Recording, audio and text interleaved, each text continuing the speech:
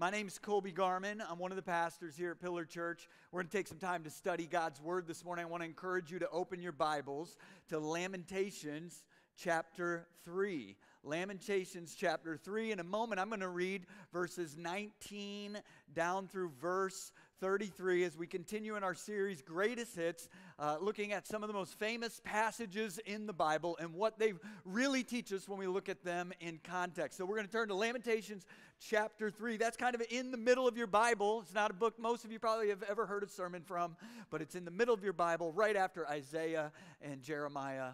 Lamentations chapter 3. As you're turning there, I just want to say thank you to our team of servants that went down to Norfolk this weekend. Friday night, we went to join our church planning team down there, Carrie Julian and Jonathan Rivera, to put on a military parents' night out for those who live there in Norfolk. And they had a great night, and Carrie just was so thankful for those who made the trip and were willing to give up a portion of their weekend to serve those military families.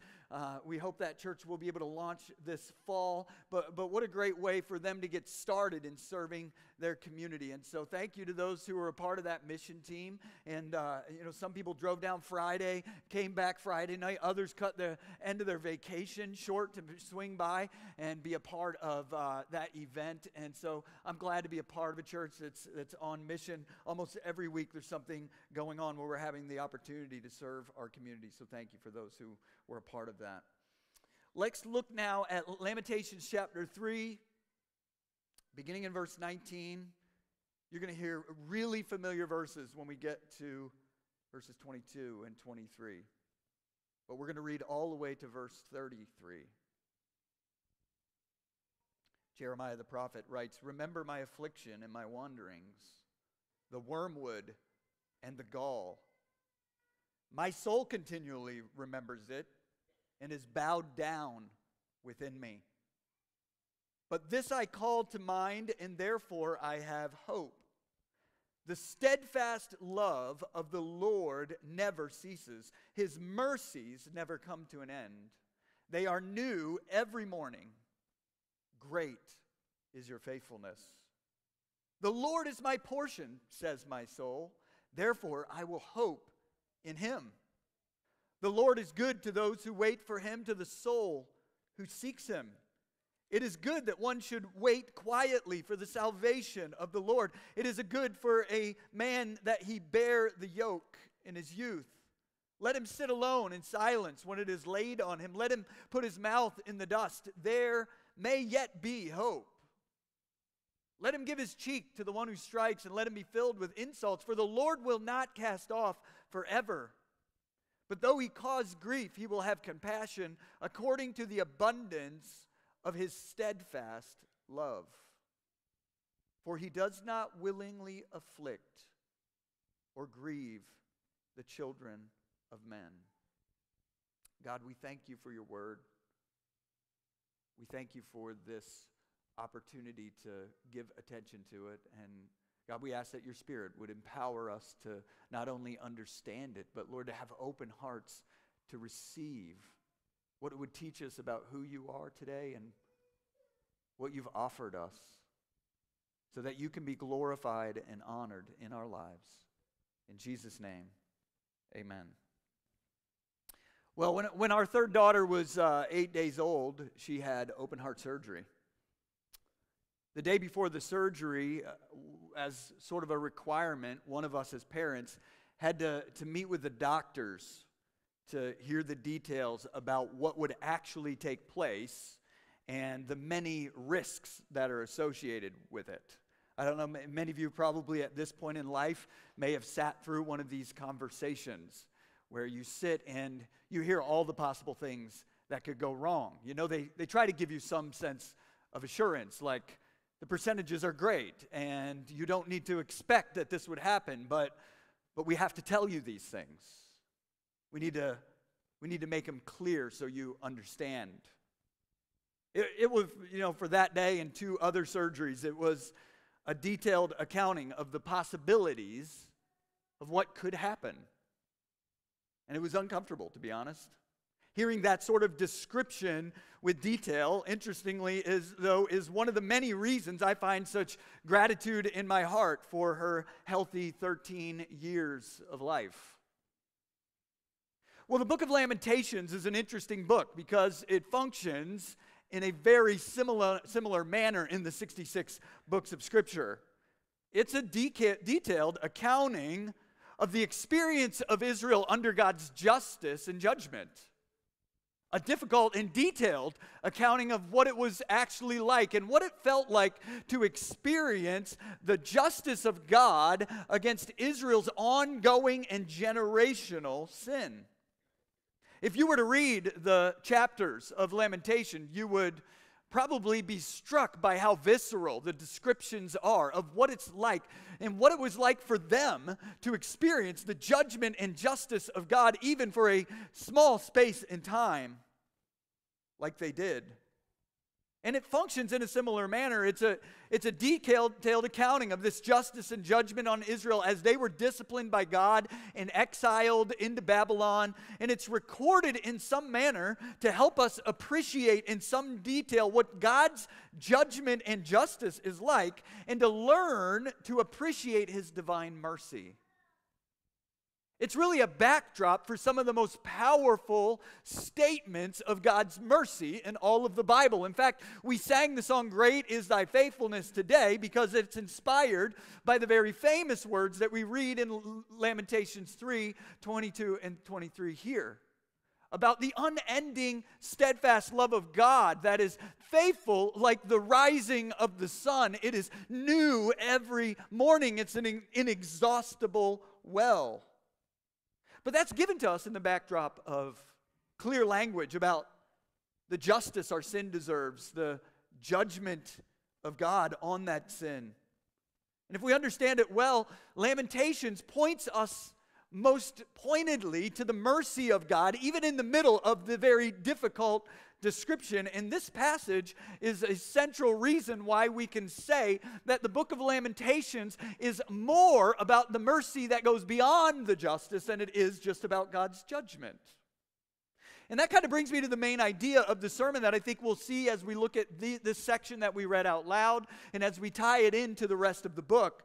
But the main idea is this, that we discover that God's mercy works in and beyond His judgment and justice. Our hope isn't just that God overlooks our sin or God ignores all of the evil in the world, but that we would find that even in God's justice, there is a mercy at work that extends beyond His judgment.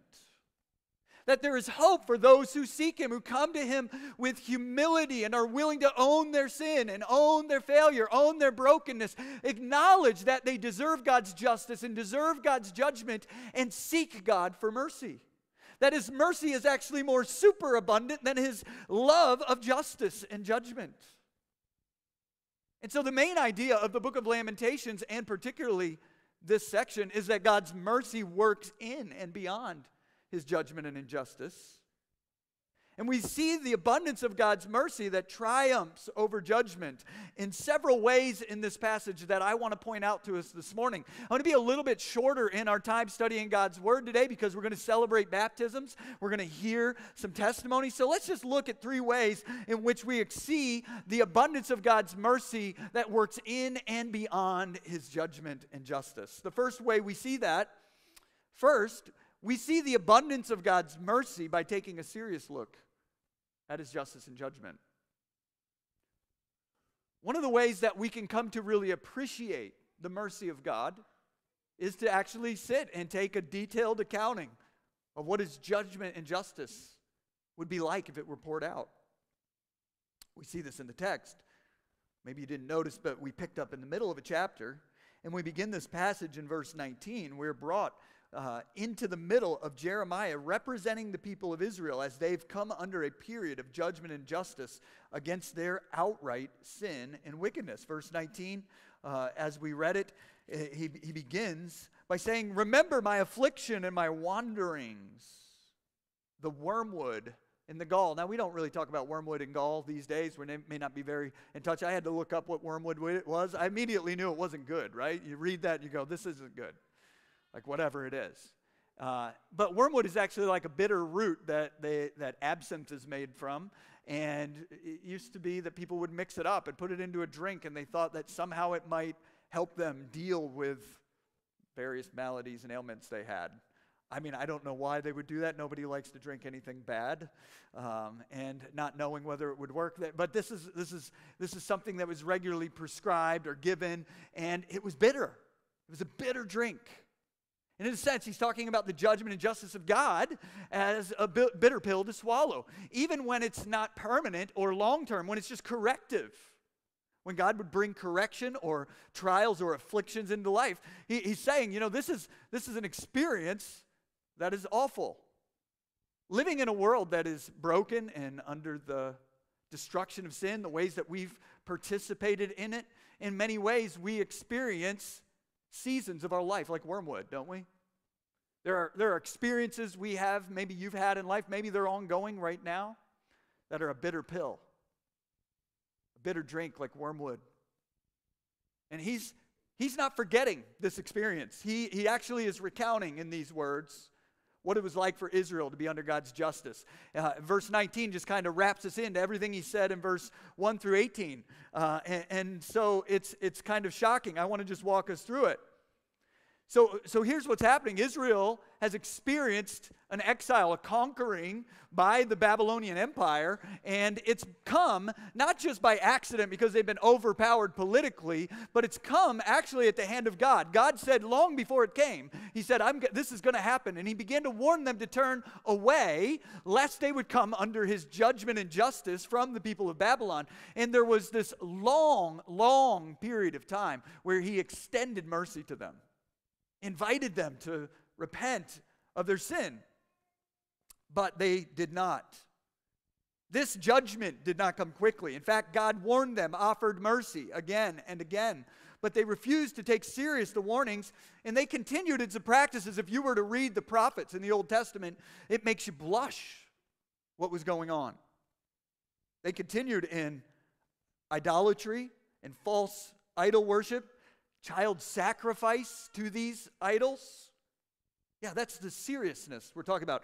All sorts of sexual immorality, a general rejection of God's law, and you just see this sort of this deep entrenched pattern of sin and rejection of God in the people of Israel. No matter how much he had blessed them, how he'd showed up in their life, had been long-suffering and faithful, there was this period of time where they were just unwilling to submit themselves to God's instruction. And now as a result of that, God has sent Babylon against them and allowed them to be conquered, and they're suffering deep, deep, painful consequences. This is what he's talking about, remembering his afflictions. He's not just talking about some personal, level of basic trials we may experience in life, which are hard enough. He's talking about the justice of God on their sin. What is it like? How does he describe it? Well, he describes it in these verses in some really powerful pictures. He says it's like being driven into darkness without any light. He says, when you come under God's justice, there's nowhere to escape from the darkness of the moment. He says it's like being walled in with no way of escape. I think I probably picked it up from cartoons, but like one of my worst nightmares growing up was that nightmare where the walls are closing in around you. Anybody else ever have that? I don't know what that says about my anxiety, but I had that nightmare several times growing up. That I don't remember many of my dreams, but I remember those ones where the walls were closing in, and I mostly probably picked it up from Scooby-Doo. I just want to be honest, because Scooby-Doo always had scenes where somehow the walls moved, and I never knew, now that I think about it, how did they make the walls move? I mean, we've had trouble figuring that out even now. But that sensation that everything's closing in around you, you're finally going to pay for what you've done. The moment of safety, of getting away with things, of not attending to the problems, it's coming to an end. He says this is what it's like to be under God's judgment. It's like having a target on you and the arrows of the bow bearing down on you. And the person with the bow being so good that they can get your kidney if they want. Like, I'm serious. You read it, you're going to see that imagery. This is the description. He's talking about what is it like to be under God's judgment. It's like being a laughing stock and a fool to everyone who looks on you. Do you just feel how evocative this imagery is? It's like being thirsty and being given something awful, like a bitter herb to drink. It's like chewing on gravel. I'm bad enough if I get an eggshell in my eggs, But this is like a mouthful of gravel, right? And you just imagine the pain of not thinking you're going to chew on gravel and finding gravel inside your food and what it might do to your teeth. Being totally empty of peace, he says, and having no sense of hope. Because the greatest power in the universe is bearing down on you because you've sinned. You've rejected him. You've played directly against every good thing he's been trying to accomplish. And you've gone your own way and been convinced that you know it all. And in that way, you've dishonored him. And now your time of justice has come. These are powerful images. And they're all found there in verses 1 through 18 when he's saying, I remember what that was like. Now, Jeremiah records these words both to lament, or just name it, to be serious about it, to own it, to lament and remember the experience of Israel under God's judgment during that space and time, so that they would rather repent and receive his mercy as a warning about what God's justice and judgment towards sin is really like. That they would allow this temporary time of judgment to bring them into a permanent repentance and faith in the Lord's promise of his steadfast love. That they wouldn't continue in their sin. And so he records this lest we forget what it's really like. And one of the things I think it's really easy to do in our happy, joyful, encouraging evangelical culture or Baptist culture or church culture or American Christian culture, however you want to fill in the blanks, is we come to church for encouragement. We think about spiritual things only in terms of the add-on of the positive, but we never really take the time collectively or personally in our spirituality to get really sober about what life can be like. And we don't even know that we're in our afflictions under the direct judgment of God. And yet we still know what seasons of brokenness and pain and sin and the world not being set right yet can really feel like. And some of you are living through them right now. Some of you know that there are consequences that have come to bear in your life that it's hard for you to even admit they're connected to past mistakes you've made, failures, your own personal weaknesses. This is true of me. It's true of all of us. We don't like to level very much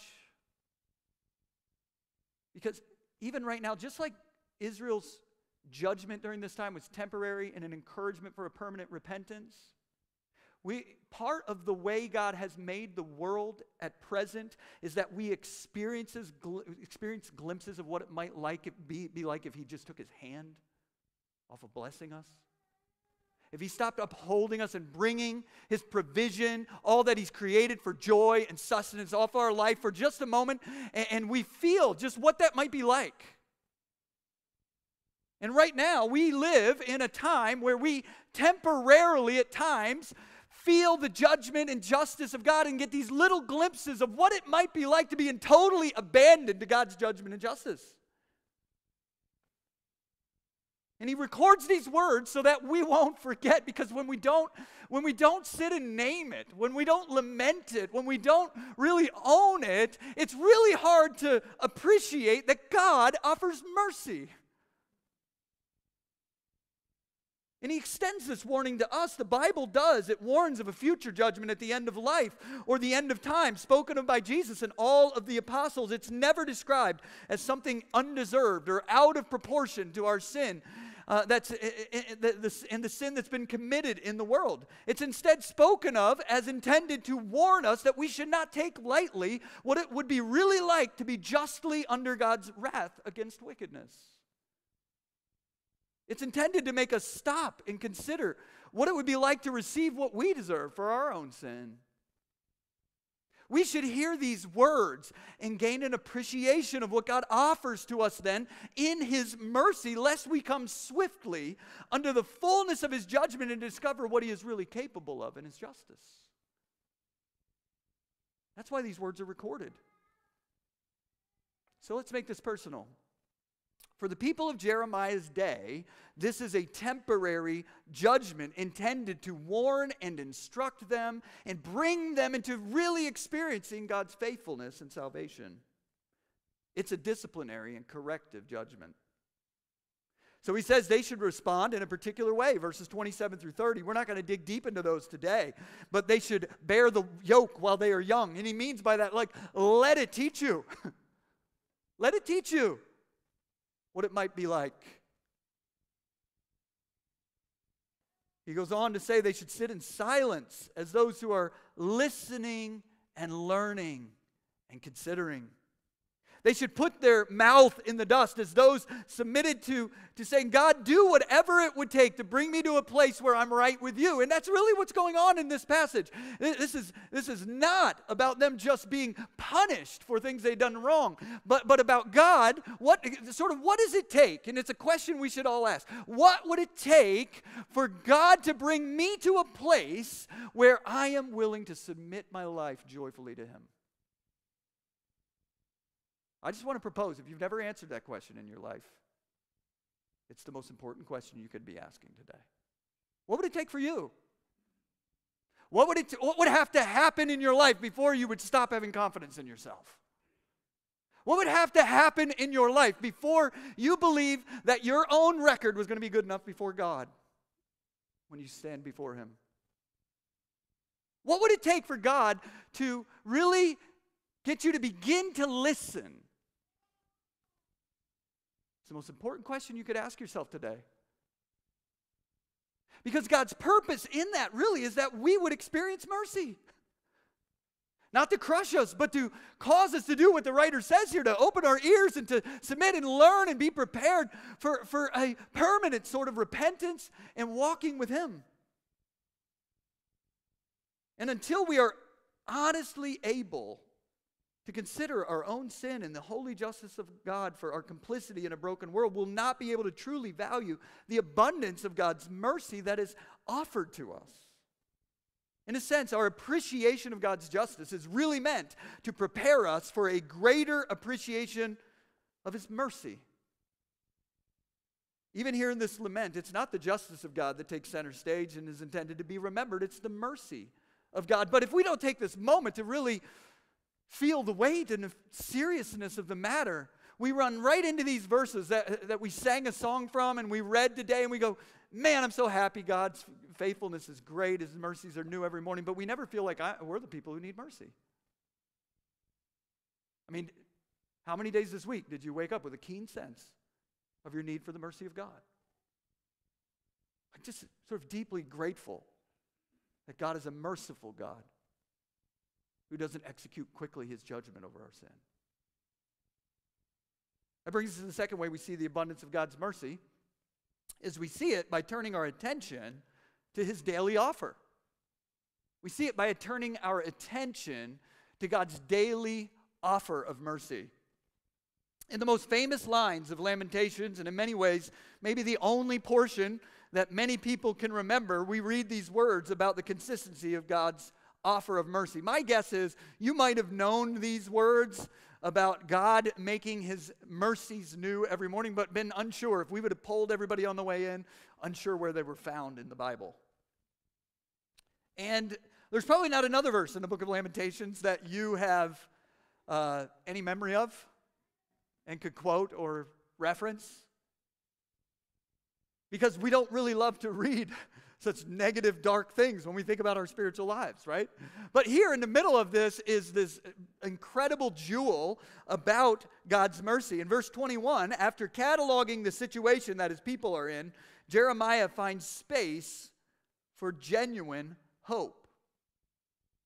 Now, before we look at verse 21, let me just kind of geek out for a second.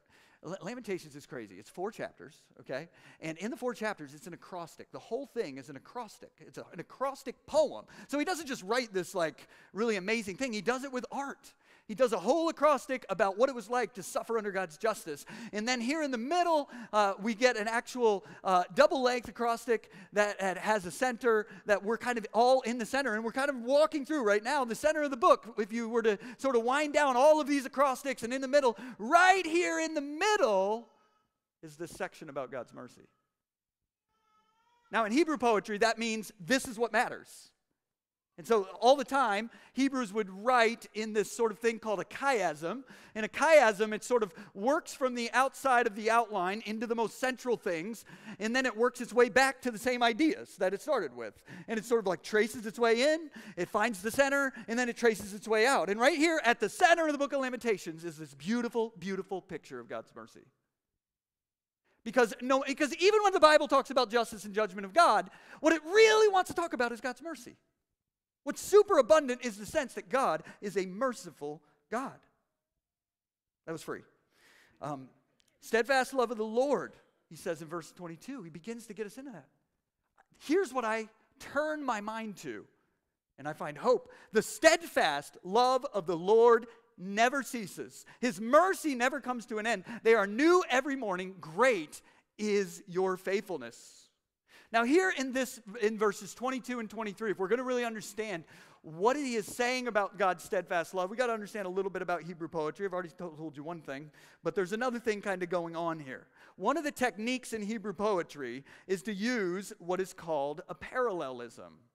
Two lines back to back that are talking about the same thing, but just using different images or pictures to say them again so that it fills them out. So in verse 22, the steadfast love of the Lord never ceases, line 1. His mercies never come to an end. Same thing. Knowing about the steadfast love of God is knowing about the mercies of God. And so he's sort of bringing us into the experience of this poetry. And he's doing that here. These first and second lines form a couplet that is what is called a synonymous parallelism. They mean generally the same thing and are said in two different ways. Now, let's think about the first side of that, the steadfast love of God. When he says the steadfast love of the Lord never ceases, that gets us started thinking about how the love of God is, in a sense, bigger than his justice. Because he's been talking about his justice, and he says, yet, even in all of this, God's love hasn't ceased.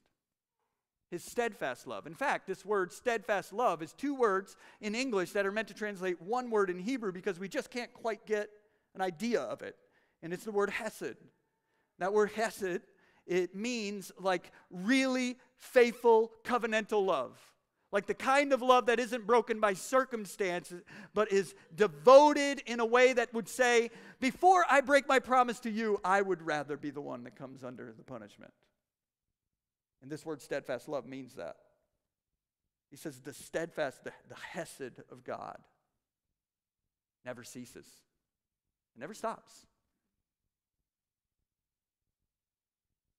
So even while God is bringing judgment on Israel in punitive correction, his love is like a bubbling spring that doesn't dry up even in drought. There is no stopping its pressure breaking forth. And this is how we're to see God. Even in our most difficult moments, or if we were to come under some sense of his justice or correction, we're to see God this way. Bubbling out of him, though, at the very center is this love. I thought of this a couple years ago when I was doing repairs at a rental house I have in Stafford. We lived in this house for 7 years, and then when we moved to Iceland, we started renting it out and just kind of kept that up. Now, I'm no handyman, but we had some repairs to do, and I had this little leak in an overflow tank attached to the hot water heater. I can't even remember what it's called, but hot water heaters, they've got this overflow tank in case the heat bubbles over. It goes into this little tank so it doesn't go all over your floor, right? Well, a few years ago, I actually didn't have one of those tanks, and it bubbled over and went all over the floor. So we got a tank. And we had that one for a while, and it got a hole in it, and it needed to be repaired. And, so now I'm not a plumber, okay? Just to be clear, in case any of you were wondering.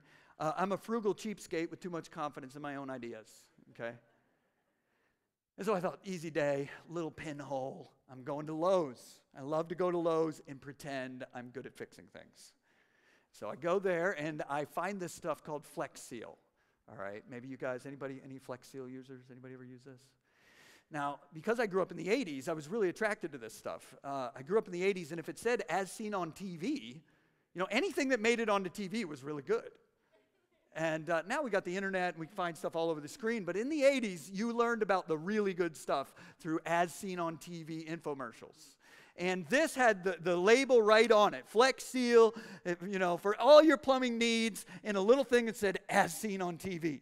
And as soon as I saw that, I was like, this is my stuff. They had this like putty kind of like rubberized stuff and some tape. I buy that, and I go back. I'm going to conquer this seemingly minor problem, save myself some money. And so I get out the stuff, and it's like a knife you use to put on it, and I go to the tank where the little hole is. I'm like, I'm just going to slide that over, and we're going to be done for the day. And so I do that, and some of you are already laughing. Some of you guys are plumbers. You know exactly what's going to happen. And so I cover it with this, rubberized, like glue kind of stuff, and I take some of the tape, and I just like put the tape over top of it, and I'm like, man, I could have got paid $400 for this. Maybe I'll offer myself as a handyman. And I wait. Just kind of check it out, make sure everything's good. And a few seconds later, I notice at kind of the edge of the seal that I made, I know this is bubble happening, and before long, the bubble pops and the water drops out. I thought, oh my goodness. Well, I tried. Listen, I'm going to tell you, I tried 20 more times. I came up with all sorts of ideas. I put it over top of that thing, and I held it on there, and I was like, set a timer. I'm going to wait 10 minutes. It's worth 10 minutes of my life. And I put it over that, and I'm waiting 10 minutes, and I'm just doing this. And after 20 tries, I finally realized that the can was pressurized. It had a pressure on it that I really hadn't taken into account. And that no matter what I did, this stuff was never going to dry before the pressure moved through it and brought the water out. This sealer that I was using was not going to hold back the constant pressure breaking forth from inside the tank. Now, in a sense, this is what Jeremiah is trying to convey about the love of God. It's pressurized, and it finds a way to break forth in every situation of our life. That it can't be buried over even by the worst circumstance that is going on. Somewhere there in your life, in the darkest moment you're experiencing, the pressurized love of God is seeking you out and wants to break forth over your life. It never ceases. It won't stop. I bought a new can. I got a new canister, and I called Mike Garland, our church planner in Stafford, who's like a construction guy. I was like, how do I do this? And he told me how to do it, and we fixed it that way. Because you were never going to cover over that hole with the pressure coming out. Now listen, some of you need to hear this morning, that God's love is like a pressurized force constantly coming to break forth in your life. That doesn't quite get all the way to the significance of it for us.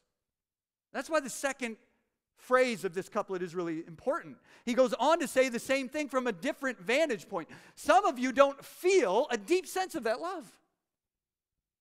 Right now, you would say, I've never felt that kind of love from God. I've never had a deep awareness of that kind of love from God. Or you would say, I can remember a time like that, but right now, personally, I don't. That's not my experience. You see, the reality is, he goes on to say the same thing from a different vantage point and says, what he really means in this situation, his mercies never come to an end. Now, mercies are a little different than steadfast love. Mercy means looking at our failure, our brokenness, our sin, and what does his steadfast love do? It chooses not to give us what we really deserve. You see, God comes to us in his steadfast love and offers you today that you wouldn't have to experience what your sin rightly deserves as a part of his justice. That you instead, that word mercy, you would receive mercy. A covering from God that would allow you not to experience what you rightly deserve from him as a result of your sin. Now, let's think about this personally. One of the things, and so why do you maybe struggle with this? Or maybe somebody that fits in this category. One of the things that cuts us off from believing that God's love is intended for us to be experienced personally is that we're often overcome with shame and guilt about past decisions we've made. We're overloaded with this deep sense of shame and guilt about things that have happened in the past. Also, we can experience ongoing, even right now, ongoing shame and guilt from our current inability to gain control over our weaknesses and not plunge into destructive and sinful habits. And because of that, we carry through life a deep sense of guilt and shame that the only way you're today going to hear about God's steadfast love is if you receive it as His mercy. That God actually wants to come for you. He doesn't need to look away from what you are, from who you are, from the mistakes you've made. He doesn't have to ignore them to love you. He can look straight at them and He can impart mercy. Because God's mercy is an abundant well that wells up within Him, that becomes new every morning. This is why He uses this terminology. Today, no matter what happened yesterday, if you had to reload and come to God for mercy, today God has a throne of mercy that you can come and be covered in, and you can know that God's purposes are good for you. His love abounds to you. He rejoices over you. You're forgiven and pardoned, and He knows it all and hasn't just looked to the other side. He loves you. His mercy here is available to cover you. And there's enough for today, and there's enough for tomorrow, and every day the sun rises over your life, there will be a superabundance of enough mercy from God that you have access to come and just bathe in it and remember it, not because you finally fixed yourself, but because Jesus' promise over our life is good, and we receive this promise from God. So He says, quiet your heart. Seek the Lord. Learn to own your weaknesses in whatever present circumstance you need to, and look up and become convinced that even there the spring of God's mercy is breaking forth with a new supply for you today. One last thing He shows us. Last, we see the abundance of God's mercy by trusting what is revealed about His heart. Now, it would be enough. We could stop right there with what we've seen this morning, but there's one other thing that I would be a bad pastor if I did not point out to you in this passage. Once we've heard clearly about God's daily, morning by morning mercy, Jeremiah encourages the listener to wait on the Lord, to bring forth His mercy in a way that turns our times of correction and experiences of trials or afflictions into a blessing. It's meant to help us trust while we wait for God's merciful heart to complete the redeeming and beautiful story that His mercy offers us in our own time and in His own way. It requires patience, honestly, and a seeking of the Lord to give us patience and endurance when things are negative and difficult, to wait for God's story to be completed, His mercy to bring about what He's promised. And to me, the greatest gem in this passage comes as He gives us motivation to endure difficult seasons in a fallen world, where God at times both allows what He calls afflictions here, and correctively at times also brings afflictions, as He did for the Israelite people. And that gem in this passage is found in verse 33, which is the central line of this poem of 66 verses here in this central section. And here is the truth at the center. Notice verse 33, because I'm going to help you as we think about different ways it's translated in English. It says, the Lord will not cast off forever, verse 31, 33, for He does not willingly afflict or grieve the children of men. That's what my translation has here. But in Hebrew, there's a word picture there. It says that He doesn't afflict from His heart. Like, technically, like willingly afflict just doesn't hit me kind of the way that God doesn't afflict from His heart does. And here's why. It's really important the way the heart is used in the prophets. He does not afflict from His heart. That's the gem. Like, think about that. What does that mean? Well, here in this context, the heart represents the most core reality at the center of what someone does, why he's doing something. It's something similar to saying as a parent to a child, you have to do this difficult thing I'm asking you, but I want you to see my heart because you have some good purpose for it. We use this kind of language when the experience of something has a complexity to it, when someone under our influence or care will have to endure some difficulty while waiting for the good thing that we are aiming for to break forth and resolve. We say, trust my heart. My heart isn't for you to experience this pain. It's for you to, through that pain, to come out on the other side understanding my mercy and knowing my steadfast love. And I've got an end to it. And here is the insight that God gives us about God. He says this about God's character. We can wait on God for our future salvation and resolution of afflictions and difficulties because God does not afflict from the heart. God does not bring, actually, like even when he's in his justice and judgment, there's something else at the heart. There's something else deeper and more core to what God is and who he is and what he desires to do. And so here's the insight Jeremiah gives us about God. God has a deeper motivation of steadfast love and mercy in all of his works, not just the ones that are easy for us to receive, but in everything that he does. Charles Spurgeon is often quoted as having said, God is too good to be unkind, too wise to be mistaken. When you cannot trace his hand, trust his heart. It's taken from this passage. Now, Spurgeon didn't actually say it that way. I always try to research quotes, and find out what was really said. He actually said something even more in line with this passage. Here's what he said. He said, the worldly person blesses God while he gives him plenty. But the Christian blesses him when he smites him. He believes him to be too wise to err and too good to be unkind. He trusts him where he cannot trace him, looks up to him in the darkest hour, and believes it all is well. That's more powerful. So what would we see if we could see God's heart? Well, we don't really have to wonder about that. You see, the cross of Jesus Christ puts it on display for us. When it comes to God's justice and the judgment that we deserve, we see that God was willing to come and take on flesh in the person of Jesus Christ, his Son. And instead of giving the worst of afflictions that belong to our sin, he took them on himself and paid for them. This is the core truth about who God is. What is he like? He comes and he takes our afflictions, takes our justice, the judgment that we deserved. And Jesus Christ stepped in the world. The power of the Christian message is that God is so merciful that to satisfy his justice, he bore the divine penalty himself by paying the price of our sin at the cross. If you want to see the heart of God, look at Jesus there on the cross, receiving the harshest of judgment, and look and see the cost of your sin there on the cross being paid for and covered by him. That is the heart of God. He doesn't afflict from his heart. He bears our greatest afflictions and he offers mercy.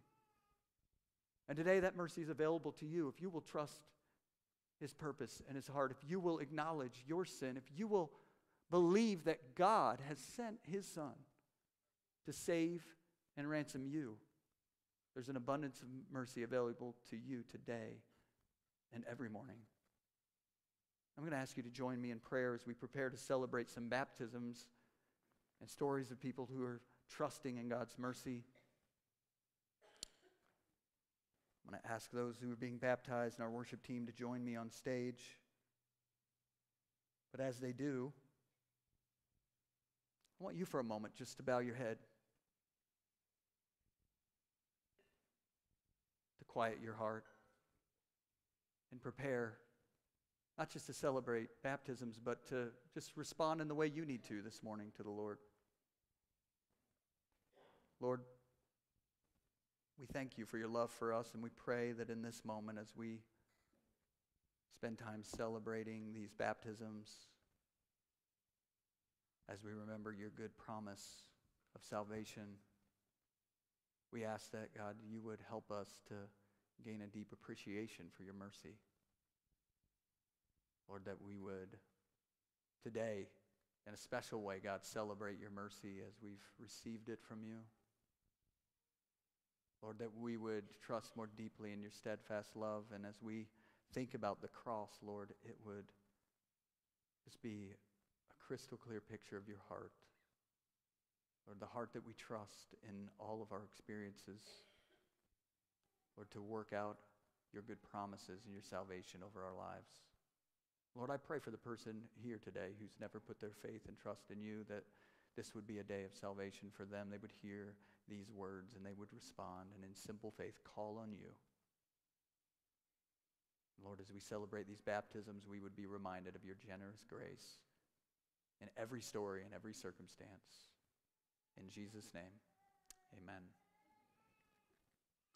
Well, today's a special day, and often we spend time celebrating the end of our services, the Lord's Supper, as a reminder of his ongoing salvation and grace through the cross in our lives. But today we get to celebrate with a few people who have come to be baptized. And each of their stories is really unique, and I want to begin by just mentioning some things to us about what it is that we are witnessing today. The Bible says that salvation comes not through the work of our own hands or the things that we do or our own performance, but a gift of God's divine mercy and grace, like we've been talking about this morning.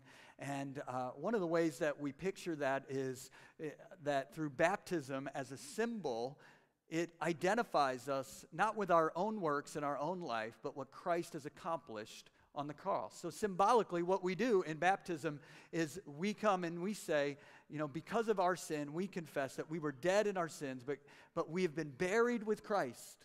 Christ's death on the cross counted for us. His death in the grave was our death, and we've been raised to walk in a new way of life with the promise of eternal hope and joy. And so there's a picture of our lives being united to his life, where his life has paid for our sin, and it is put forth our righteousness that makes us approved by God. We see this really in Romans chapter 6, when it says, do you not know that all of us who have been baptized into Christ Jesus were baptized into his death? We have become participants in his death. We were buried, therefore, with him by baptism into death, in order that just as Christ was raised from the dead by the glory of the Father, we too might walk in newness of life. It's a symbol and picture of renewed spiritual life from God that every person needs. And you're going to hear today the just simple stories of those who have come to be baptized today, to give profession that their hope is not in themselves, but in